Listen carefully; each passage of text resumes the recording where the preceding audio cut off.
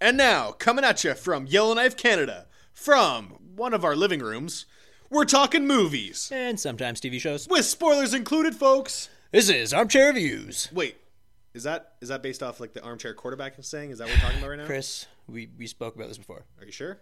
Yes, more than once. Positive, though. You wrote the joke. Oh, God damn it. All right, you're right. I apologize. Featuring Chris Godden and James Mackay. Hey, we're back, folks. Welcome to another episode of Armchair Reviews. My name is Chris Godden, and this week, yes, it's been almost 2 months since our last episode. A lot of shit has gone down since then. I actually was on vacation for most of August, so I kind of put a damper on episodes. I tried to get some friends involved with another episode while I was in town there, but it didn't work out. James is not with me today, so you're stuck with this voice for the next, I don't know how long. This is the first time I'm doing it by myself. Lucky you. We both get to experience this together. So it should be fun. That being said, while I was on vacation, I went to Ottawa, back to my hometown, and I got to experience a real theater. So before we get into the main event of this podcast, I'm just going to break down what's been going on, what I saw in Ottawa, what's been going on with the podcast. So first and foremost, reason why we haven't been as active as we usually have been, other than my being gone for almost a full month in Ottawa. Well, James is working his dick off, folks. He is working 2 jobs, and pretty much night and day for the kid. He has been saving up for his honeymoon. You know what? So you can't blame the guy for that. He wants to have a nice, lovely vacation that he will so have much deserved.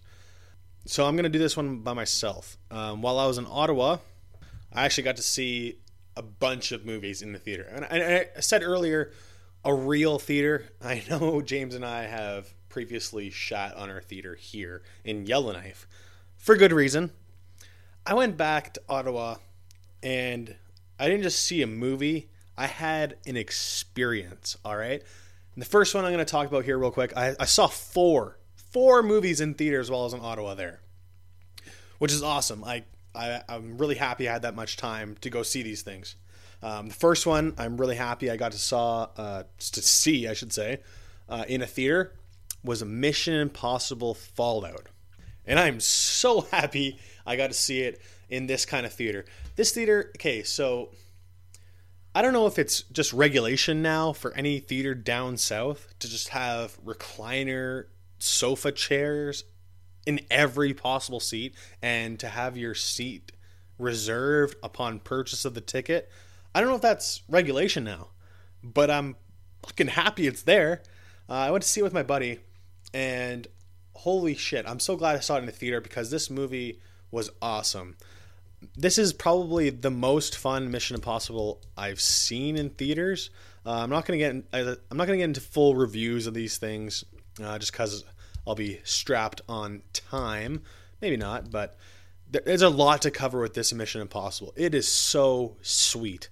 I actually had a really good time with it. I wouldn't mind seeing it again in theaters. A good theater, that being said. But it was a lot of fun. Tom Cruise, he's batshit crazy as ever, doing his own stunts. That helo jump where I saw the behind the scenes where he's jumping out of this plane from obnoxious heights and he's just landing right in front of that cameraman, like face to face, and that's all real. That's not a stunt. It was amazing. It was so good. Henry Cavill as the CIA counterpart to Tom Cruise. They kind of compare each other. You know, Tom Cruise is like the what's that? The knife, the scalpel, and Henry Cavill is the hammer. And they work so well as those roles. And I really liked Henry Cavill in this role. His mustache is looking on point. I'm so glad he didn't get rid of it. Justice League obviously shit the bed for trying to remove it with CGI. it was all around just, it wouldn't let up. It's one of those movies that just doesn't let up. Probably one of the best Mission Impossibles of the franchise, if not the best. I actually started watching Mission Impossible 3 the other day, and that's the one I really think that the franchise was turning around in. That whole Philip Seymour Hoffman, rest in peace, his villain, I think, helped elevate that movie, and then just the way it was shot by J.J. Abrams. It was a really well done movie, and then from there on, every movie's been kind of stepping it up with live action scenes. Obviously, in this one, Fallout, Tom Cruise breaks his fucking ankle or some shit, his leg, jumping across rooftops.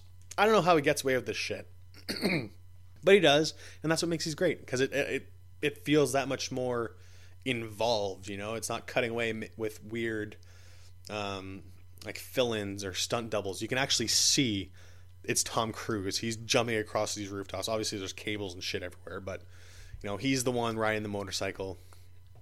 It is really fun. I would highly recommend that. And yeah, for a movie-going experience, amazing. On to the next one real quick. I was really excited about this movie coming out. I know it looked fucking terrible or really fun. I don't know, depending on if you're like me or not.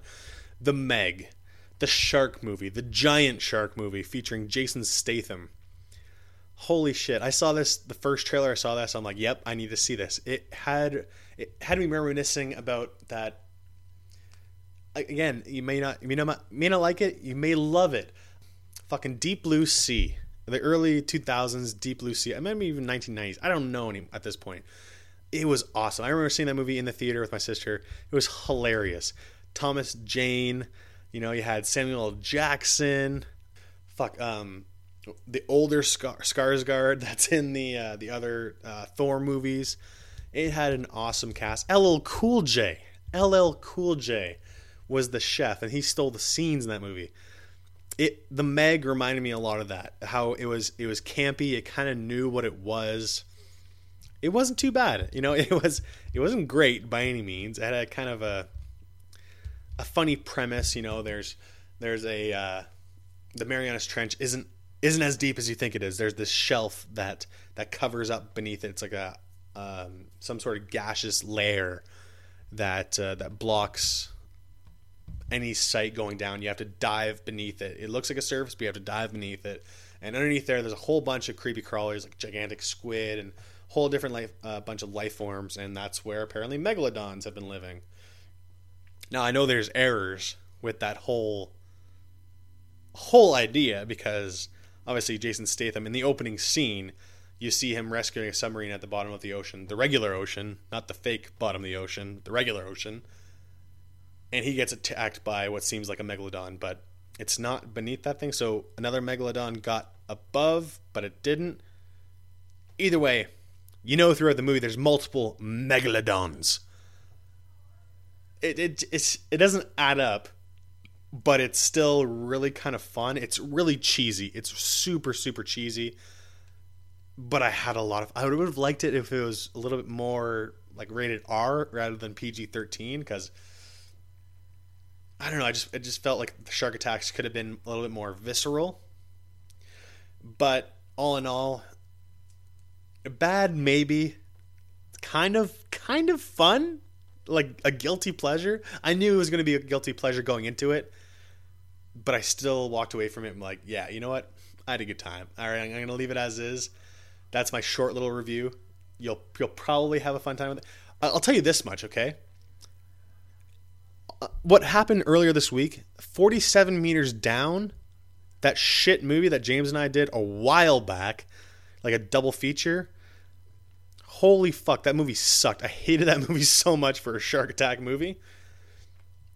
If that just got announced to have a sequel, it's getting a sequel.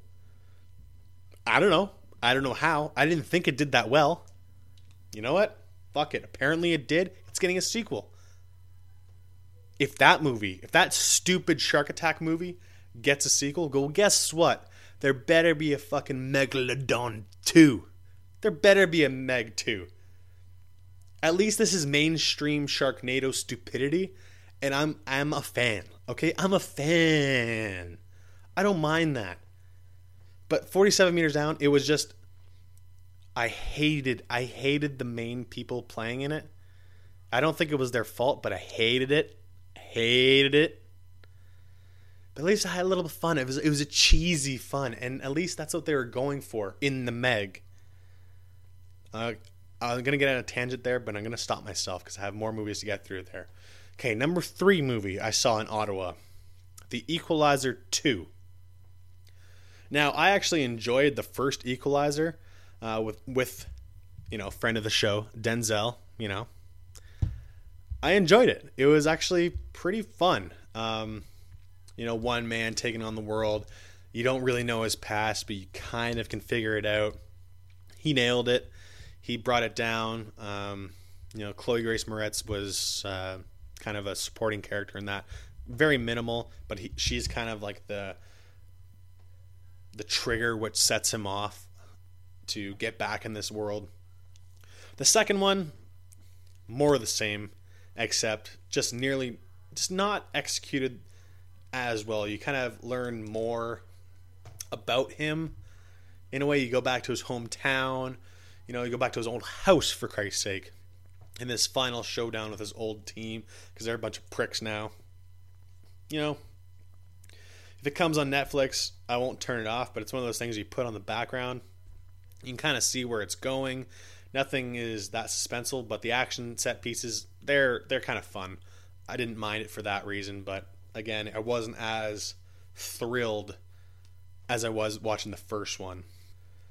That being said, it's like if you have these characters that are just juggernauts, you have like these John Wick guys. I don't mind learning about the world, but what made them fascinating in the first place is because you knew so little about them to begin with. Now you're kind of trying to crack away like this walnut that you're just kind of pry over, this oyster. You're trying to get to the fucking pearl in the middle or the nut in the middle. And, who cares? I like the mystery of just knowing that these guys are badasses and finding little bits and pieces of information through like maybe character development, through character dialogue. That's cool, but I'd rather you just like discover that as you're watching and experiencing the movie rather than being shown directly, okay, this is where I came from or this is where the character came from. You know what I mean? I don't know. They did a lot of show rather than learn across a period of time in this one. It was still, again, still badass, but meh, I'm kind of over it. All right, the last one. I saved this one for last because it is fucking infuriating. All right, this one, I don't know. It was my last night. Actually, I stayed an extra night in Ottawa than I should have because WestJet fucked up my flights. They canceled, or no, they didn't fuck up. The plane had some sort of malfunction, and guess what? One flight gets fucked up, the other 2 get fucked up. All right, so everything got bounced back a full day, and they messed up one of my plus seats. Okay, yeah, I paid extra for plus seating because I don't want to sit with the peasants.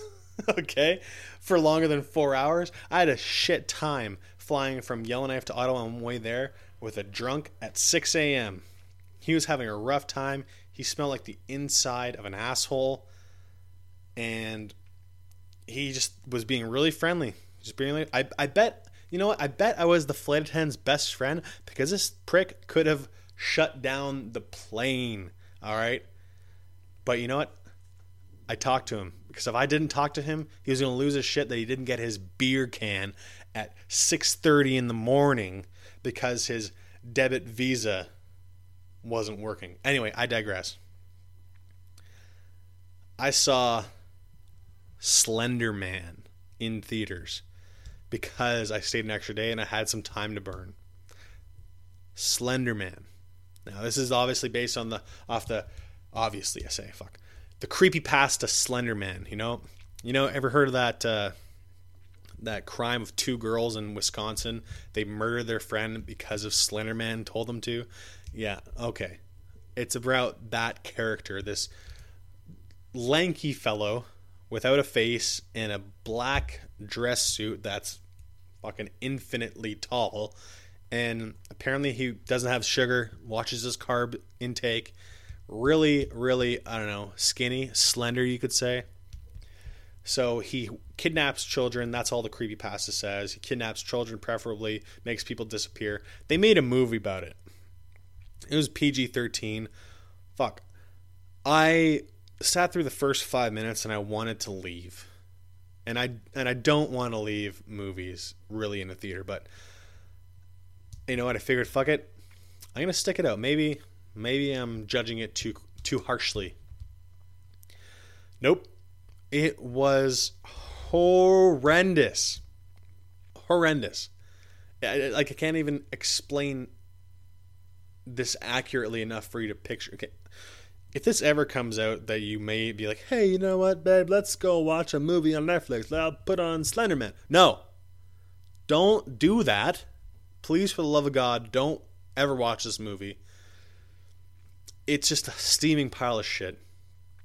The writing is terrible. There's nothing scary about it. All the suspense is dog shit. Like, there's no suspense. Let's just say that there's no suspense. The characters are inescapably dumb. Just no ifs, ands, or buts. They're dumb, and it was painful. It was painful. Oh. Now, there's another reason why. That's all I'm going to say about Slenderman, by the way. Just don't see it. It was a waste. Like, even seeing it in a real theater, it just didn't save it. Now, there's a reason why I led up into this horror kind of, like, I say horror in quotations with Slenderman because it's dog shit. It's teen terror, which I like to call that kind of horror, which is just aimed at preteens. And yeah, I fell for it because I like the genre, but this spits on the faces on this genre. Anyway, but now, folks, we're going to get to the main feature of this episode.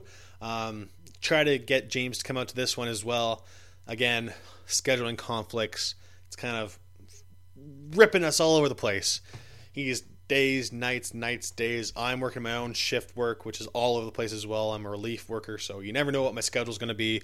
For the most part, it didn't work out, but I was able to sneak in a 7 o'clock viewing of highly anticipated, I don't know, kind of anticipated horror movie, The Nun. Now, The Nun is, I don't know, like the 5th, 6th movie in the Conjuring franchise. I should say the budding Conjuring franchise of James Wan. He's the one, pretty much the director that started all of this with The Conjuring, Conjuring 2, Annabelle 2, and I think, the 5th movie in the growing franchise. That's crazy. This horror movie shtick for this universe. It's a universe right now. It is a universe. That's amazing. It's not just regular sequels that you see. Obviously, you had Annabelle and Conjuring, but it is fully budding off into its own horror universe. Much better than what, The Mummy or The Invisible Man or any of those Universal creatures could ever do. It's its own thing. It's like ghosts and possession and demons. It's its own franchise now. And it's doing a lot better, in my opinion, than the DC universe, which today, by the way, has just cut ties with Henry Cavill as Superman. Now, I'm not here to talk about that. I'm here to talk about this horror movie, The Nun, and the movies that came before it, its predecessors, which built this franchise. Now, this movie is, I think it's the only one, it is the only one so far that doesn't have any of this quote-unquote based on a true story tag to it. Now it has the same antagonist, I'd say, the demon, the nun demon, obviously the title character, the nun, and that obviously was built up in the other movies as well, but I don't think The Conjuring and The Conjuring 2 was all about this nun. It wasn't.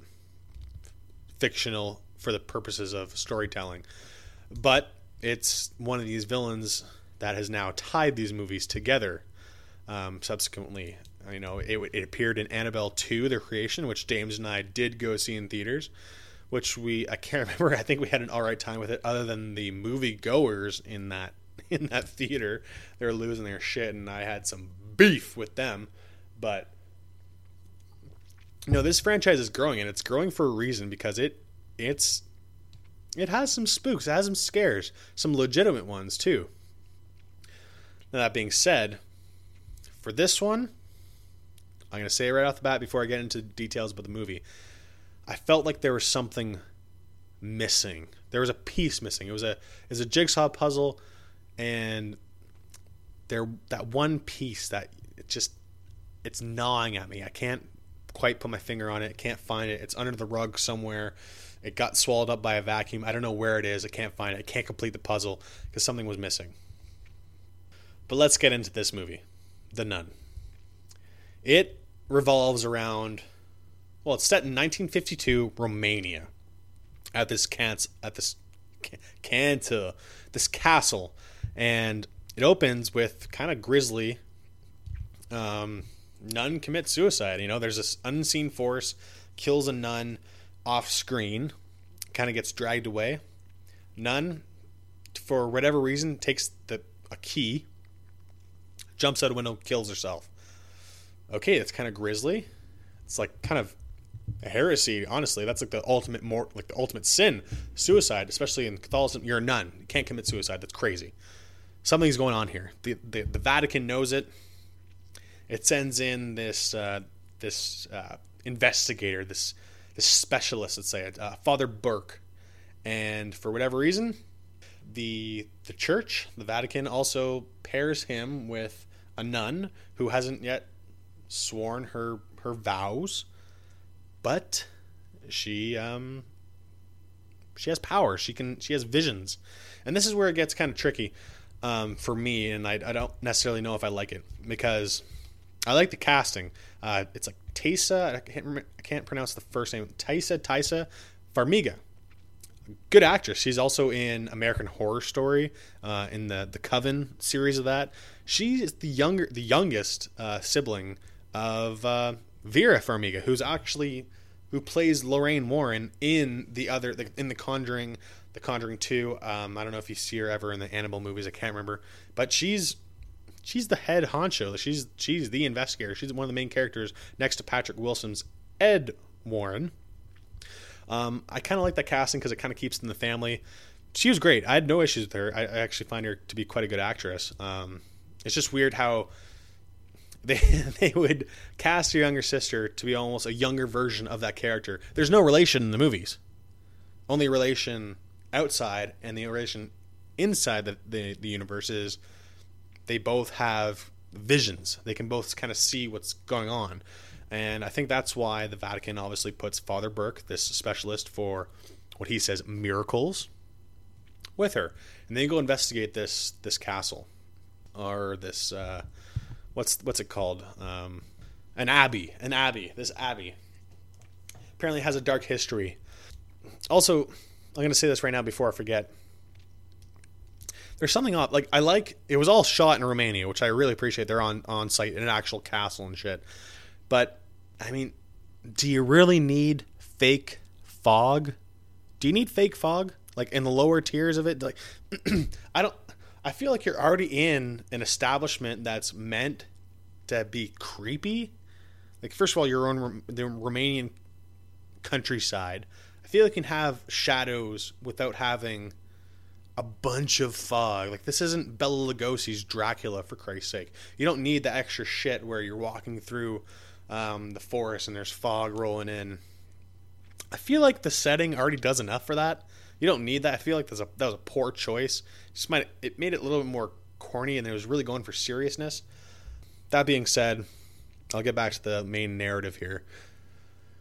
It's just, these two go investigate. They have the one guy, this French-Canadian bloke, Frenchie, who discovered the body of the nun, who is a witness, and that's where the two first, they use him, the Father Burke and Sister Irene, who is Miss Farmiga. They go see him first because he was obviously the one that found the body. and he's their guide to the abbey because he does supply runs or whatever, all that shit. And he takes them there. They do a nice little funny bit where they're in the backcountry now. You can't put your shit on random trucks or anything because it drives away with your luggage. Now on the back of that truck, however, you have a nice little wink and a nod because the license plate says VA, a bunch of numbers, and LAK, which is the demon name Valak, which you find in The Conjuring 2. That's the demon nun. That's a hint for what's coming. Now he takes them on horseback. They go up to the abbey. They find the body. Obviously something's amiss because he put the body of the dead nun in the ice box or whatever where he puts the supplies. The body's moved. Obviously something's up. They can sense it. It's evil. It's demonic. You can feel it in the air. Nothing happens even though the tension is there, which I like. They're doing well so far. You have my attention. But something's off. Like for me as a viewer, like something, I don't feel as tense as the other ones. Like now, the Annabelle Creation movie had this tension nicely with it. I can't remember much of the first Annabelle. I liked a few of those scenes a lot, and same with The Conjuring. Like it felt unnerving when you didn't know what was happening. I like the unseen forces rather than being it shoved down your face. And I feel like this one, which I'll get into a little bit, it kind of shoves that kind of shit down your face. And I don't feel like these movies are about that. I think they missed the mark there. The other ones, you're not supposed to see the evil. Kind of like in a sense that Paranormal Activity, like you never really saw, at least in the first one. The first one I like. The other ones were just money grabs for the most part. It's the unseen. You don't see what's happening, which scares you, and all the camera angles and stuff. This one, they do a lot of the same camera work that you see in The Conjuring, where it kind of, the camera's panning, you don't see anything, camera comes back, it's panning, something else changes in the room, and you notice it slowly. They had done more of that, but, right? It's just more of these jump scares, which I don't mind a couple of them, but something needs to be terrifying. Something just needs to, I don't know. I wasn't as scared. Anyway, I'll come back to specific examples of that. Anyway, these two start investigating. They come face to face with Mama Nun in a black veil. You don't see her face, and right there, I'd be like, "Bitch, please, what the fuck's going on here? Let me see your face." And she pretty much gives the rules, which is kind of nice. You hear she's very, informative, I guess you can say. She gives all the rules. They're in the convent, they're not talking, so the two investigators, Burke and Irene, can't speak to anyone. And boy oh boy, that first night they come across some shit, and it only escalates from there. That's pretty much all you need to know for the narrative without giving you a full summary of the movie. I hate giving you full summaries. That's where we're at. Shit just hits the fan. You find out Burke has some secrets. He was trying to exorcise a little boy that eventually died due to his wounds from being possessed. Irene is clearly a target of this demonic presence because, I don't know, she didn't take her vows yet. I don't know. Shit goes sideways. What I kind of liked, there's a couple scenes that I did like was that first night. It does build that tension of the first night. Oh fuck! Like these people, this can't just be happening right now. It's not going to lead off to the main fight. But that was a good first night. Probably the most intense of the first nights of these movies because it just starts right off the bat. It just bang, bang, bang, bang, bang. Things are going all over the place. You even see the nun a couple times. You see that shadow on the walls when Irene is in that praying room, I guess. The mirror shatters. A snake pops out of the little demon boy's mouth. And again, if you're claustrophobic, you're going to be terrified of that scene because a guy gets buried alive for no reason whatsoever. And it just, he's underground. He's buried 6 feet under in a coffin out of nowhere. What I also liked about that scene, obviously, it's a lot of foreshadowing of the bells and stuff, because the plague, if you get buried alive, the bell will start ringing. You knew something was going to come from that. I should know how it was going to come from that. But they played it off nicely. It's kind of scary. But again, if you're claustrophobic, that scene's going to scare the shit out of you. And then especially when, you're in a grave, and then some hands grab you from where you're laying down and start grabbing your face, molesting your face. Yeah, no, that was good. I like those effects. That was solid. What I didn't like in the graveyard, different scene, but it's when Frenchie initially leaves the castle. He sees shadows and stuff, ghosts and stuff, which is on par for the other movies. But this one, it started adding a little bit more like practical effects, where all of a sudden a dead body drops on him, which is, again, scary. It has a jump scare, all that good stuff. But it kind of reminded me of The Evil Dead, where these corpses start acting like alive and attacking him and all that good stuff. It seemed it wasn't scary for me. It just seemed campy in a way, and I don't think that's what they were aiming for was camp. I think they were aiming for terror, and it just wasn't. It just seemed really, I didn't like it. The practical effects were fine, but it was very Crypt Keeper-esque. It was also kind of funny when he starts leaving the graveyard and he takes a cross with him, and you see it later when he's in the bar, he still has it with him. That's a nice little touch, but now you'll see those practical effects more later on throughout the movie. But shit, I didn't like it. I like the build-up. I like the tension. The tension's half the fear that you're supposed to feel in these movies. And once you see it, it kind of takes away the power. Like knowing the demon's name, Valak, kind of takes away the power of the demon. Again, the puzzle kind of starts unraveling. You see Sister Irene. She actually meets a few of the nuns, and they're very hush-hush on what's happening, but one of them gives her a whole bunch of narrative, little conversation of what's happening. It's, there's this evil guy who was trying to raise the dead. It was very He-Man Masters of the Universe, trying to like raise a demon and rule the world. And the Knights Templar, they came in and saved the tower. They saved the abbey. But yet there was a crack. And then World War II came and then reopened the crack. And by the way, did I mention that Jesus Christ's blood is the key for all this? Now, at this point, you know what I'm thinking? After I hear that, okay, this has just turned into a very gothic Indiana Jones movie. All right? You see, there's a key, and it's Jesus Christ's blood. Or, you know what? It's a mix between Indiana Jones, The Conjuring, and the Da Vinci Code. Without all those stupid little puzzles, and without an albino man. Jesus Christ's blood. I'm just going to let you marinate in that. All right, just think about that. Jesus Christ's blood. Okay, so cool.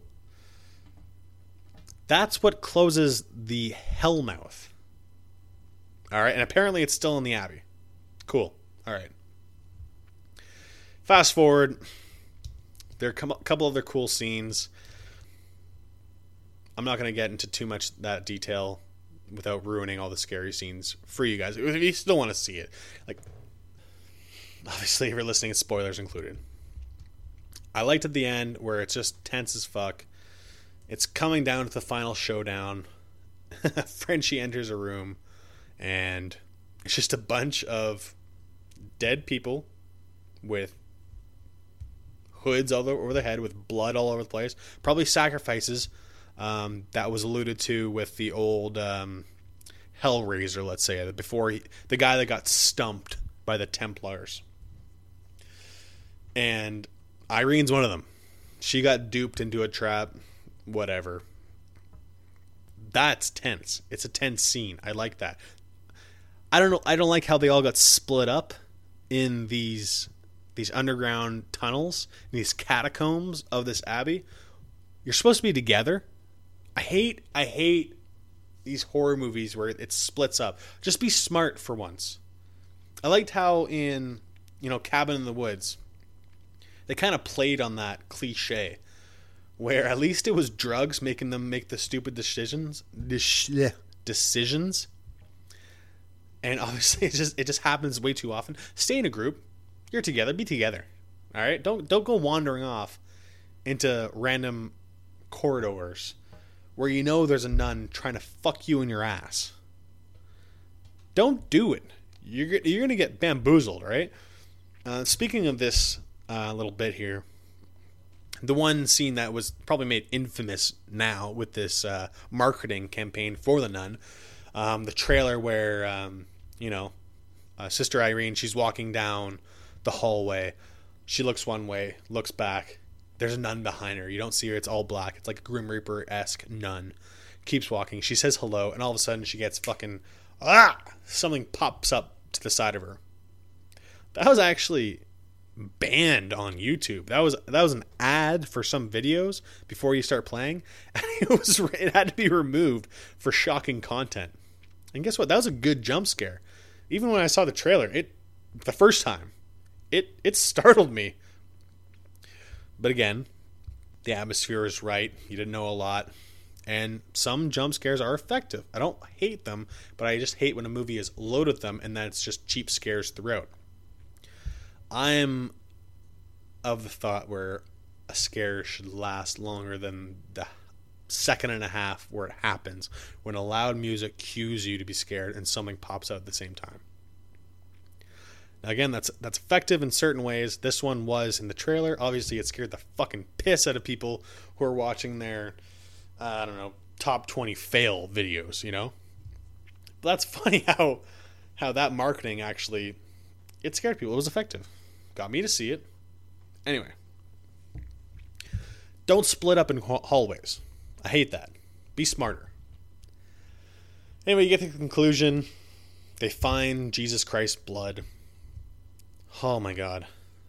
Again, another beef here. They finally find it in, lights. This is where the Indiana Jones thing comes in.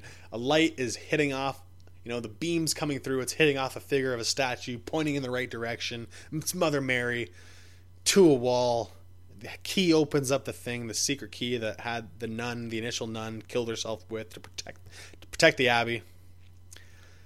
Opens up, and it's a vial. It's a glass vial within a glass egg. Why? It's just one of those things where it's so stupid. This is the most holy of relics. The most holy. And if it's true, obviously it had the effect. It was so pure. It's this important relic, liquid, protected by glass. Now I get they probably didn't have too much to protect the blood of Christ with back in the day. But you think maybe if you're holding it and it's 1950s, you could probably protect it with something else. Maybe remove the vial, put in something a little bit more, durable.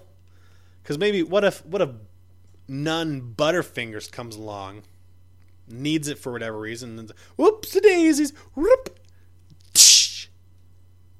smashes it everywhere. You fucked up. Obviously, it helps the heroes in this movie at the end of it, but come on, man. I couldn't believe it. It was pristine, and it lasts quite a bit lasts a couple falls, but then it's still glass. I feel like I'm picking on this for dumb reasons. It's a demon movie. A nun demon movie. And I'm picking on how they stored Jesus Christ's blood in a glass Easter egg. Yeah, I know that sounds silly, but it's one of those things where I didn't see the practicality of it. Now, they save the day, obviously, at the showdown with the demon. She fucks a bunch of shit up, almost kills Frenchie, but they don't. They save the day. Congratulations. Now, little did you know, the little cliffhanger is the nun actually infected the French guy, which now he reveals his name to be Maurice. He's the guy that you see in the first Conjuring to be being exorcised by Ed and Lorraine Warren as an example film footage of the woman that's watching it for educational purposes for her own family, which she gets eventually Ed and Lorraine to help with her house, the Perron's family house. That's cool. They did a bunch of editing for that actually to make sure it actually looked like the actor that portrayed Frenchie, and they put in Patrick Wilson's voice or someone that sounded like him to include, his friends used to call him Frenchie, to make sure that nickname kind of lined up with it. But that's pretty much it for this. Like, there are good things here, shadows moving, things popping out, the camera work is good. The setting, I don't like how that one hallway, like, loaded with crucifixes. I'm gonna say crucifix as if it means multiple crucifix. I don't get rid of the fog. I want the setting. The setting's already creepy enough. You don't need that extra bullshit. The effects. It was almost good. You had those practical effects, and again, you have these like zombie type sisters pop out and stuff. I didn't like that. Like, again, it looked all right, but at the same time, it felt off for this franchise, where it should be focusing more not the necromancy, the people rising from the dead and the demons taking over the dead bodies, but just make it more ghostly rather than like the practical effects. I feel like it didn't suit this movie. I forgot to mention this before, but one of the big plot twists is that all the nuns are dead. they all died, and Sister Irene is just seeing them. I like that little twist. You can kind of see it. You kind of see it coming, but I did like it. As a light twist. If you're not used to these movies, then you kind of might not see it, but I did like it because it gave them like the spirits a little bit more emotion. They're crying. They're trying to protect something. It was nice, and actually had some like they grab people and like grab Irene to kind of protect her and inform her at the same time. So they try to hide the fact, but it falls apart pretty quick if you're used to this type of format of movie. But once you have people jumping at you and the bodies start jumping at you, stuff like that, like I don't know. I don't know how I feel about that. All in all, like, it was all right. I still prefer the other movies, like The Conjuring. I think is like the first one is still kind of up there. Even The Conjuring 2 is all right, where it's on the verge, especially that story. It's on the verge of being like based on a true story, but like, is it real? Is it not? They kind of play that line nicely. For this, I knew it was since it was all fictitious. I think they really ran with the property. They really ran with the idea, and at the end, it kind of just got silly. You have this main demon Valak that have built up. I don't know, man. Like, you just kind of went a little overboard, even for this type of movie. Like, there's things that you could have done, but I don't know what I would have done better. Again, this is armchair reviews, for fuck's sakes. I can't do any better than them. But the other movies, they did a better job. They had a foundation to work off of, and the only foundation that this movie had to go off of was the other ones. And leaping that far ahead, I don't know if they hit the mark. I know they were on the right track for sure. Otherwise, they wouldn't have this spinoff. Now, before I wrap this up here, I'm going to talk about timeline real quick. So, compared to the other ones, this is the first movie now in the franchise chronologically. I'm just going to paint this picture for you real quick before I jump off to what's going to be another spin-off. This is the first spin-off, right? Or second, I guess. But this is the first one chronologically. Takes place in 1952. Next one in the line is Annabelle Creation. So that movie spans all over the place from 1943, 52 to 55. It mainly takes place, I think, in 67. But that ties in directly with this because the nun appears in that one. And you see like the picture, and that picture from Annabelle Creation is what really prompted this one to get a sequel or to get its own movie. Then there's Annabelle. The movie version of that takes place in 1967. That leads directly into The Conjuring, the first one that came out in this whole universe. The movie came out in 2013. It takes place in 1971. And then, obviously, the last one, but not the most recent movie, The Conjuring 2, which takes place over the years of 1976 and 77. Now, why I lead off with that is because there's also been a spin-off, which I just mentioned.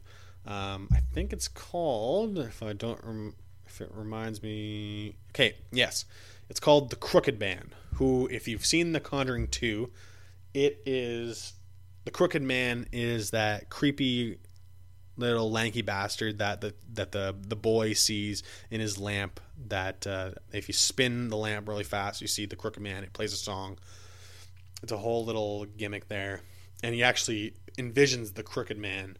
And it was one of the highlights in the movie, which kind of awkward again. It's just like the Slender Man ripoff, and chases the kid. The demon takes the appearance of the Crooked Man. Anyway, that movie is getting its own release. I think it's coming out in 2019 sometime. So this franchise, it's not slowing down any time. And there's a reason for that, because this thing is a moneymaker. It's a moneymaker. This is the first movie in like a month, I think, that toppled Crazy Rich Asians. That movie just has been dominating the box office recently. Now this one, The Nun, had a budget of about $22 million, which is pretty reasonable for a horror movie, like a mainstream horror movie. That's pretty good. And I think the return right now, I think in the international, like the worldwide total is 141 million. So that's pretty fucking good. Like domestically, that's, I think, what did it gross? Looking on a very reliable source, Wikipedia. Half of that, like almost half of that, 62.2 million was in United States and Canada alone. And that was enough probably to take over as a number one box office right there. Because Crazy Rich Asians has been out for a while, but these movies make money, and they're going to continue making money regardless of the quality of it. But I know they're on a good path. I just feel like this one, for me, it really missed a couple things, and towards the end, as I said, it was hard to keep serious with the whole way they found the answer and the holy relic and Jesus Christ's blood solving it. You gave it a very adventuresome climax, which I guess these possession movies, they kind of need now, but I don't think they need it. I think make it dark, keep it dark, make it end on a dark note, not just like an upside down cross burned into some skin. But again, it's a prequel, so you know the bad guy needs to come back. But this way, it finished it way too fantastically. You know, it should have been the end. This would have been the end if this is the end they gave it. It should have been another way, not this, Ghostbuster-y type of finale where you know the bad guy's going to come back anyway. Anyway, I'm done ranting, I think, for the night. This actually went a lot longer than I thought it was going to be. You know what? It's been fun. I had a fun time doing this. James and I are going to try. We're going to try to see The Predator this weekend. Upcoming reboot. Soft reboot of The Predator. Continuation. I don't know what it is. It's a Predator movie. It seems like fun. And hopefully we can reconvene there together. Hopefully next week James will have a sliver of time to chat with you and I again. I had a blast doing this, though, solo. If I have to, I'll put out some more solo podcasts later if you guys like it. And if you guys did like this, because I know I did, I had a fucking blast doing this. If you want to get in touch with the show, you can email us at ohmygodinaudio@gmail.com. We're on SoundCloud, soundcloud.com/armchair-reviews. I'm on Twitter. I need to get back on Twitter because of the show. I'm at Christoph Godin. James is at Mackay J14. On Instagram, you can catch James at MackayJ91. On Instagram for myself, at Christopher Gods. We're also on Twitter for our show, at Armchair POD. I'm going to be trying, I know I said this 2 months ago, but I feel like I'm going to do it now. I'm going to pull the trigger. I might get a new host for us, and hopefully that'll allow us to get onto Spotify. Not only iTunes, but Spotify as well, so you can take us wherever your little heart desires if you truly want to. All right, guys, I think that's it for this week. As I said, I'm going to try to do Predator next week. If not, you'll be hearing from me yet again. It's been fun, guys. Cheers. Until next time, this has been episode 39 of Armchair Reviews. Bye-bye.